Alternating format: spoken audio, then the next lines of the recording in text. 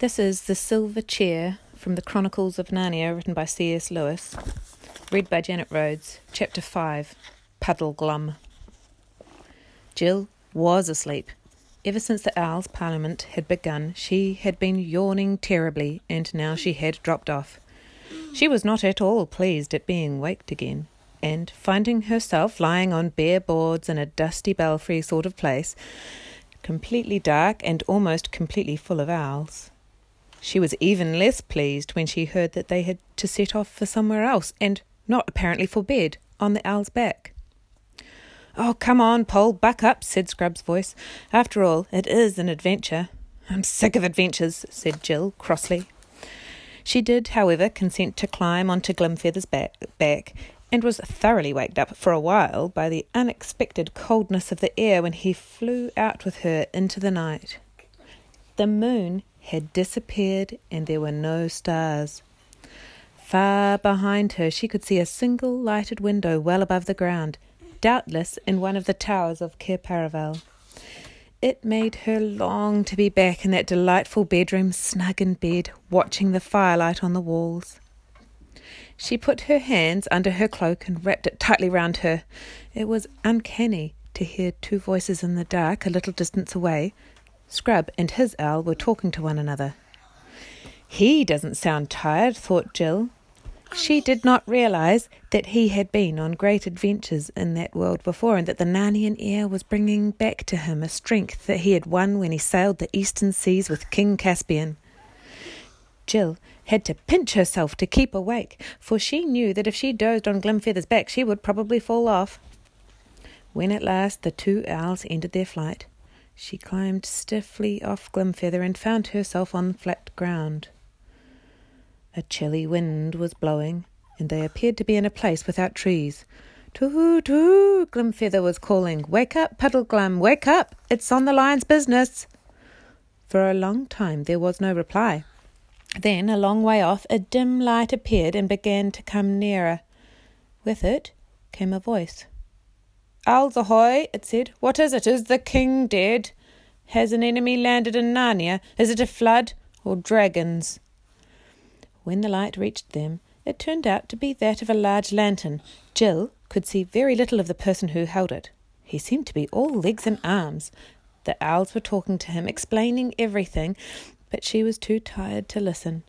She tried to wake herself up a bit when she realised that they were saying goodbye to her, but she could never afterwards remember much except that sooner or later she and Scrub were stooping to enter a low doorway, and then, oh thank heavens, were lying down on something soft and warm, and a voice was saying, "There you are, best we can do.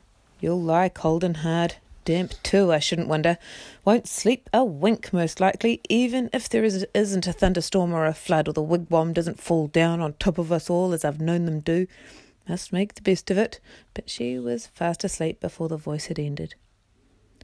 When the children woke late the next morning, they found that they were lying very dry and warm on beds of straw in a dark place. A triangular opening let in the daylight. "Where on earth are we?" asked Jill. "In the wigwam of a marshwiggle," said Eustace. "A what?" "A marshwiggle. Don't ask me what it is. I couldn't see it last night. I'm getting up. Let's go and look for it." "How beastly one feels after sleeping in one's clothes," said Jill, sitting up. "I was just thinking how nice it was not to have to dress," said Eustace. "Or wash either, I suppose," said Jill scornfully. But Scrub had already got up, yawned, shaken himself, and crawled out of the wigwam. Jill did the same. What they found outside was quite unlike the bit of Narnia they had seen on the day before. They were on a great flat plain which was cut into countless little islands by countless channels of water. The islands were covered with coarse grass and bordered with reeds and rushes.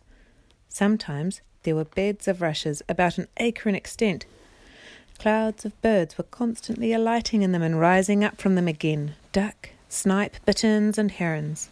Many wigwams like that in which they had passed the night could be seen dotted about, but all at a good distance from one another, for marshwiggles are people who like privacy.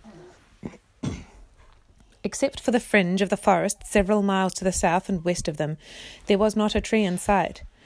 Eastward, the flat marsh stretched to low sand hills on the horizon, and you could tell by the salt tang in the wind which blew from that direction that the sea lay over there. To the north, there were low, pale-coloured hills, in places bastioned with rock. The rest was all flat marsh. It would have been a depressing place on a wet evening. Seen under a morning sun, with a fresh wind blowing and the air filled with the crying of birds, there was something fine and fresh and clean about its loneliness. The children felt their spirits rise. "Where is the thingamy got to, I wonder?" said Jill. "The Marshwiggle," said Scrub, as if he was rather proud of knowing the word. "I expect... Oh, hello, that must be him." And then they both saw him, sitting with his back to them, fishing about 50 yards away. He had been hard to see at first, because he was nearly the same colour as the marsh, and because he sat so still. "I suppose we'd better go and speak to him," said Jill. Scrub nodded. They both felt a little nervous. As they drew nearer, the figure turned its head and showed them a long, thin face with rather sunken cheeks, a tightly shut mouth, a sharp nose, and no beard. He was wearing a high, pointed hat like a steeple and an enormously wide, flat brim. The hair, if it could be called hair, which hung over his large ears was greeny-grey, and each lock was flat rather than round, so that they were hung like tiny reeds. His expression was solemn, his complexion muddy, and you could see at once that he took a serious view of life. "Good morning, guests," he said. "Though when I say good, I don't mean it won't probably turn to rain, or it might be snow or fog or thunder. You didn't get any sleep, I dare say." "Yes, we did, though," said Jill. "We had a lovely night." Said the Marshwiggle, shaking his head. "I see you're making the best of a bad job. That's right, you've been well brought up, you have. You've learned to put a good face on things." "Please, we don't know your name," said Scrub. "Puddleglum's my name, but it doesn't matter if you forget it. I can always tell you again." The children sat down on each side of him. They now saw that he had very long legs and arms, so that although his body was not much bigger than a dwarf's, he would be taller than most men when he stood up. The fingers of his hands were webbed like a frog's, and so were his bare feet, which dangled in the muddy water. He was dressed in earth-coloured clothes that hung loose about him. "I'm trying to catch a few eels to make a nice eel stew for our dinner," said Puddleglum, "though I shouldn't wonder if I didn't get any, and you won't like them much if I do." "Why not?" asked Scrub. "Well, it's not in reason that you should like our sort of victuals, though. I've no doubt that you'll put a bold face on it. All the same, while I'm catching of them, if you two could try to light the fire, no harm in trying. The wood's behind the wigwam. It may be wet. You could light it inside the wigwam, and then we'd all get the smoke in our eyes. Or you could light it outside, and then the rain would come and put it out. Here's my tinder box. You won't know how to use it, I expect." But Scrub had learnt that sort of thing on his last adventure. The children ran back together to the wigwam, found the wood, which was perfectly dry, and succeeded in lighting a fire with rather less than the usual difficulty. Then Scrub sat and took care of it, while Jill went and had some sort of a wash, not a very nice one, in the nearest channel. After that, she saw to the fire and he had a wash. Both felt a good deal fresher, but very hungry. Presently the Marshwiggle joined them. In spite of his expectation of catching no eels, he had a dozen or so, which he had already skinned and cleaned. He put a big pot on, mended the fire, and lit his pipe. Marshwiggles smoke a very strange, heavy sort of tobacco. Some people say they mix it with mud, and the children noticed the smoke from Puddleglum's pipe hardly rose in the air at all. It trickled out of the bowl and downwards and drifted along the ground like a mist. It was very black and set Scrub coughing. "Now," said Puddleglum, "those eels will take a mortal long time to cook, and either of you might faint with hunger before they're done. I know a little girl, but I'd better not tell you that story. It might lower your spirits, and that's a thing I never do. So, to keep your minds off your hunger, we may as well talk about our plans." "Yes, do let's," said Jill. "Can you help us find Prince Rillian?" The Marshwiggle sucked in his cheeks till they were hollower than you would have thought possible. "Well, I don't know that you'd call it help," he said. "I don't know that anyone can exactly help. It stands to reason that we're not likely to get very far on a journey to the north, not at this time of the year, with the winter coming on and all, and an early winter too, by the look of things. But you mustn't let that make you downhearted. Very likely, what with enemies and mountains and rivers to cross, and losing our way, and next to nothing to eat and sore feet, we'll hardly notice the weather. And if we don't get far enough to do any good, We may get far enough not to get back in a hurry." Both children noticed that he said we, not you, and both exclaimed at the same moment, "Are you coming with us?" "Oh, yes, I'm coming, of course. Might as well, you see. I don't suppose we shall ever see the king back in Narnia now that he's once set off for the foreign parts, and he had a nasty cough when he left. And there's Trumpkin. He's failing fast, and you'll find that there's been a bad harvest and a terrible dry summer, and I shouldn't wonder if some enemy attacks us. Mark my words." "And how shall we start?" said Scrub. "Well," said the Marshwiggle very slowly, "all the others, whoever went looking for Prince Rillian, started off from that same fountain where the Lord Drinian saw the lady. They went north, mostly, and as none of them ever came back, we can't exactly say how they got on." "We've got to start by finding a ruined city of giants," said Jill. "Aslan said so." "Got to start by finding it, have we?" answered Puddleglum. "Not allowed to start by looking for it, I suppose." "That's what I meant, of course," said Jill. "And then, when we found it—" "Yes, when," said Puddleglum dryly. "Doesn't anyone know where it is?" asked Scrub. "I don't know about anyone," said Puddleglum, "and I won't say I haven't heard of that ruined city. You wouldn't start from the fountain, though. You'd have to go across Ettonsmoor, and that's where the ruined city is, if it's anywhere. But I've been as far in that direction as most people, and I've never got to any ruins, so I won't deceive you." "Where's Ettonsmoor?" said Scrub. "Look over those hills there northward," said Puddleglum, pointing with his pipe. "See those hills and bits of cliff? That's the beginning of Ettonsmoor. But there's a river between it and us, the River Shribble. No bridges, of course." "I suppose we can ford it, though," said Scrub. "Well, it has been forded," admitted the Marshwiggle. "Perhaps we shall meet people on Ettonsmoor who can tell us the way," said Jill. "You're right about meeting people," said Puddleglum. "What sort of people live there?" she asked. "It's not for me to say. They aren't all right in their own way," answered Puddleglum, "if you like their way." "Yes, but what are they?" pressed Jill. "There are so many strange creatures in this country. I mean, are they animals or birds or dwarfs or what?" The Marshwiggle gave a long whistle. He said, "Don't you know? I thought the owls had told you. They're giants."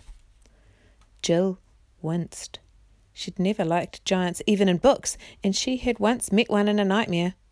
Then she saw Scrub's face, which had turned rather green, and thought to herself, "I bet he's in a worse funk than I am," and that made her braver. "The king told me long ago," said Scrub, "that time when I was with him at sea, that he'd jolly well beaten those giants in war and made them pay him tribute." "That is true enough," said Puddleglum. "They're at peace with us all right. As long as we stay on our own side of the Shribble, they won't do us any harm. Over on their side, on the moor, still there's always a chance. If we don't get near any of them, and if none of them forget themselves, and if we're not seen, it's just possible we might get a long way." "Look here," said Scrub, suddenly losing his temper, as people so easily do when they've been frightened. "I don't believe the whole thing can be half as bad as you're making out, any more than the beds in the wigwam were hard or that the wood was wet. I don't think that Aslan would ever even have sent us if there was so little chance as all that." He quite expected the Marshwiggle to give him an angry reply, but he only said, "That's the spirit, Scrub. That's the way to talk. Put a good face on it. But we all need to be very careful about our tempers, seeing all the hard times we shall have to go through together. Won't do to quarrel, you know. At any rate, don't begin it too soon. I know these expeditions usually end that way, knifing one another, I shouldn't wonder, before all's done. But the longer we can keep off it—" "Well, if you feel it's so hopeless," interrupted Scrub, "I think you'd better stay behind. Poll and I can go on alone, can't we, Poll?" "Shut up and don't be an ass, Scrub," said Jill hastily, terrified lest the Marshwiggle should take him at his word. "Don't you lose heart, Poll," said Puddleglum. "I'm coming, sure and certain. I'm not going to lose an opportunity like this. It will do me good. They all say, all the other Wiggles say, that I'm too flighty. I don't take life seriously enough. If they've said it once, they'll say it 1,000 times. Puddleglum, they've said, you're altogether too full of bobance and bounce and high spirits. You've got to learn that life isn't all fricasseed frogs and egg pie. You want something sober to sober you down a bit. We're only saying it for your own good, Puddleglum. That's what they say. Now, a job like this, a journey up north just as winter's beginning, looking for a prince who probably isn't there by way of a ruined city that no one has ever seen, will be just the thing. If that doesn't steady a chap, I don't know what will." And he rubbed his big frog-like hands together as if he were talking of going to a party or a pantomime. "And now," he added, "let's see how those eels are getting on." When the meal came, it was delicious, and the children had 2 large helpings each.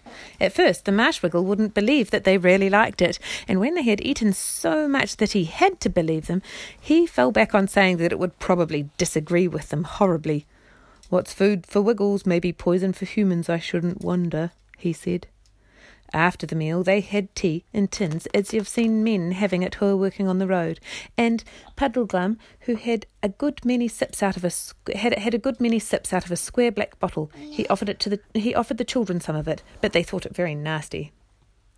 The rest of the day was spent in preparations for an early start the next morning. Puddleglum, being far the biggest, said he would carry 3 blankets with a large bit of bacon rolled up inside them. Jill was to carry the remains of the eels, some biscuit and the tinder box. Scrub was to carry both his own cloak and Jill's when they didn't want to wear them. Scrub, who had learned some shooting when he sailed to the east under Caspian, had Puddleglum's second best bow, and Puddleglum had his best one, though he said that what with winds and damp bowstrings and bad light and cold fingers, it was 100 to 1 against either of them hitting anything. He and Scrub both had swords. Scrub had brought the one which had been left out for him in his room at Cape Paravel, but Jill had to be content with her knife. There would have been a quarrel about this, but as soon as they started sparring, the Wiggle rubbed his hands and said, "Oh, there you are, I thought as much. That's what usually happens on adventures." This made them both shut up. All 3 went to bed early in the wigwam. This time the children really had rather a bad night. That was because Puddleglum, after saying, "You'd better try for some sleep, you 2, not that I suppose any of us will close an eye tonight," instantly went off into such a loud, continuous snore that when Jill at last got to sleep, she dreamed all night about road drills and waterfalls and being in express trains and tunnels.